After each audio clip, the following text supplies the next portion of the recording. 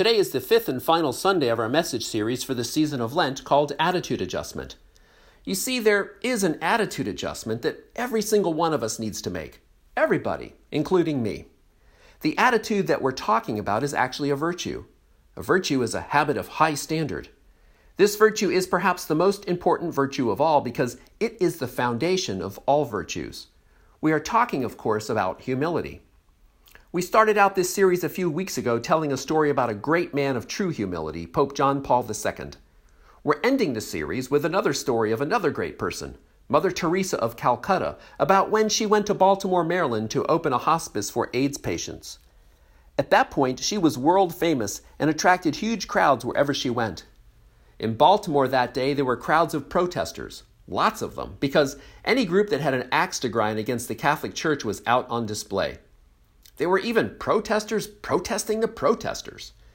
There were unstable people too, including some pretty scary ones. It was bedlam. And it got worse after she arrived. The pushing, the shoving, the shouting, the jockeying for position. Mother Teresa was this petite, frail little lady. People feared for her safety that day. Through it all, though, she was completely calm. She smiled, seemed unfazed, and sailed right through it. It was really remarkable. She seemed as if everything that was going on had nothing to do with her. Once inside the lobby of the hospice, before starting the ceremony, Mother Teresa politely asked everyone to wait. Then she walked off into the building and disappeared.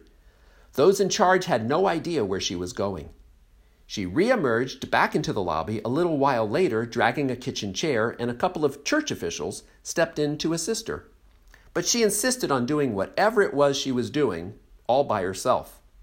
And what she did, well, she pulled this chair up under this huge frame photo of her, and she climbed up on the chair and she wrestled this picture off the wall. And then she climbed down and she dragged the picture. She couldn't possibly pick it up because it was bigger than she was. But she dragged this picture to a nearby closet where she shoved it in and closed the door. And then she turned around and sweetly said, "Now we can get started." To me, this was the perfect illustration of the practice of the habit of humility, because it is a habit and it does take practice. How often? How often is our thinking and feeling dominated by thoughts of ourselves? Maybe like that huge photo of Mother Teresa dominating that lobby. And how helpful would it be for our own efforts moving forward to just go ahead and take that picture down? Humility is not thinking less of yourself, it is thinking of yourself less. You see, humility is not weakness. Humility is not a low opinion of yourself. Humility is a clear opinion of yourself. Humility is beautiful knowledge of yourself as you really are. And as we've learned, humility is surprisingly powerful because if you can be humble, you can learn and grow. If you can be humble, you can bring peace into your relationships. If you can be humble, you can cultivate patience for the world around you. Humility is grounded in the reality that everything we have comes from God. A few weeks ago, we spoke of a key way to grow in humility. It turns out that we grow as we listen. Humble people are good listeners, and they listen first and foremost to God. 2 weeks ago, we looked at what we call the comparison trap, which damages and destroys humility. We are tempted all the time to compare ourselves to others, especially to compare ourselves to other people's faults and failures, to feel better about ourselves. But every time we do that, we're just inflaming pride and creating a distraction for ourselves. And finally, in the course of this series, we learned that humility, it is the attitude of humility, really, ultimately, that can take any situation and turn it around for our favor and our success moving forward. If you're interested in catching up on any of these past homily messages, they're all on our website. Just look under the Media tab. As we wrap up our series today, we want to look at how helpful the attitude of humility can be when it comes to recognizing and eliminating sin in our life. And to do it, we're going to take a look at a passage from the Gospel of John, where we read this. Jesus went to the Mount of Olives, but early in the morning he arrived again in the temple area, and all the people started coming to him, and he sat down and taught them. At a certain period towards the end of his life, Jesus spent time in Jerusalem teaching at the temple each day. But in the evening he would retire to the countryside, to the Mount of Olives. So here he's coming back in the morning to teach. And here's what happened. The scribes and the Pharisees brought a woman who had been caught in adultery and made her stand in the middle. They said to him, "Teacher, this woman was caught in the very act of committing adultery. Now in the law, Moses commanded to stone such a woman. What do you say?" They said this to test him so that they could have some charge to bring against him. They create this huge scene simply to trip up Jesus and trap him as somebody who breaks the law, which was a very serious offense. They were deliberately casting him in an unwinnable position. You see, because the Jewish law called for death by stoning, but the Roman law forbids such things. So however he answered, he'd be breaking someone's law, thereby setting himself up for trouble with the authorities, which is exactly what his enemies wanted. Beyond that was the obvious and stark contrast between Jesus' consistent teaching of mercy and forgiveness and grace juxtaposed against this harsh, inhumane law. In the face of this test and the seemingly impossible challenge at hand, here's what Jesus did. He bent down and began to write on the ground with his finger. So Jesus just slows things down.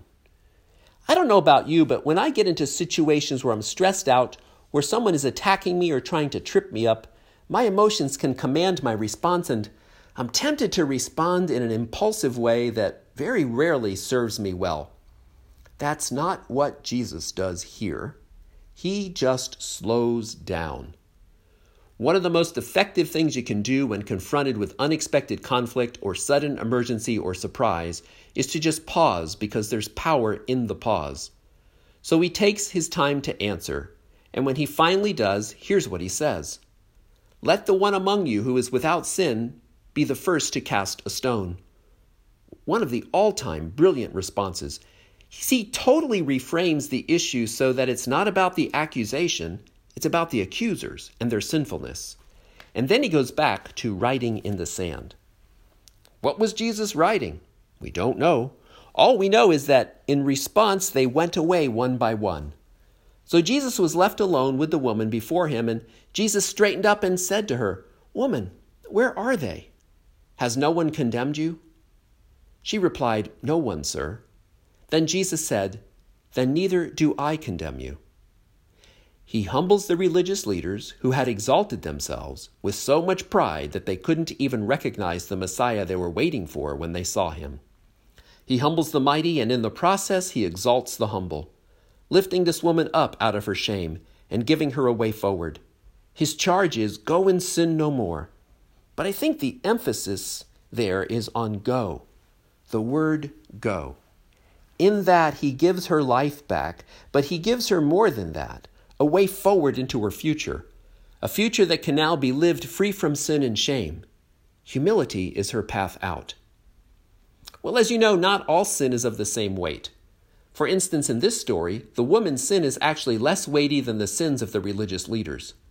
It's true she committed adultery, and that's serious, but their sin is pride, and that's more serious. In fact, it's the most serious sin of all. Pride was the sin of Lucifer and the fallen angels, and that's the sin of the Pharisees too. That's why over and over again, Jesus reserves his most bruising, his most withering criticism for the prideful Pharisees. The reason pride is the most serious sin is because it blinds us to other sin in our life and thereby can be the most consequential of sins. Whatever stage or station of life you're in, your life and mine too is sometimes marred by sin. And if you are like most people in our community, perhaps that sin is not terribly serious in the larger scheme of things. Perhaps not always deeply consequential. Things like gossip or ingratitude, impatience, overindulgence, impurity, and temperance. But sin for sure. Did you know that sometimes God actually allows us to struggle with sin? And did you know that it's very possible the reason God allows us to struggle with sin is to teach us humility? Sometimes God saves us from the worst possible sin, the sin of pride, as we struggle with lesser sin. Little daily reminders of how far apart from perfect we really are. Pride makes us artificial, fake. Humility makes us real. Humble acknowledgement of our sin, to ourselves and before God first of all, but also to others when appropriate, and from time to time, perhaps in the sacrament of confession, can be the path out of sin and the path into a future freer from sin. This is what we want you to know this week. The attitude of humility is very helpful when it comes to recognizing and eliminating sin in our life. The woman was adulterous, but her accusers had the greater sin of pride. The reason pride is the most serious sin is because it blinds us to other sin in our life and thereby can be the most consequential of sins. When pride blinds us to sin and inevitably leads to more sin, humility can recognize sin and help us with the grace of our Savior to move beyond it. To paraphrase St. Augustine, commenting about the former angel Lucifer, he said, "It was pride that changed angels like Lucifer into devils. It is humility that transforms people into angels." That's what we want you to know. This is what we are encouraging everyone to do this week. Humbly acknowledge your sins, to ourselves and before God first of all, but also to others when appropriate, and from time to time in the sacrament of confession. For this is the path out of sin, and the path into a future freer from sin. We have a great opportunity to participate in the sacrament of confession this week. We will have 8 priests here to hear confessions this Thursday evening at 6:30 p.m. Why not take advantage of that opportunity to practice a little humility and become freer from sin? It was pride that changed angels into devils. It is humility that makes people as angels. Humility is not thinking less about yourself. Humility is thinking about yourself less.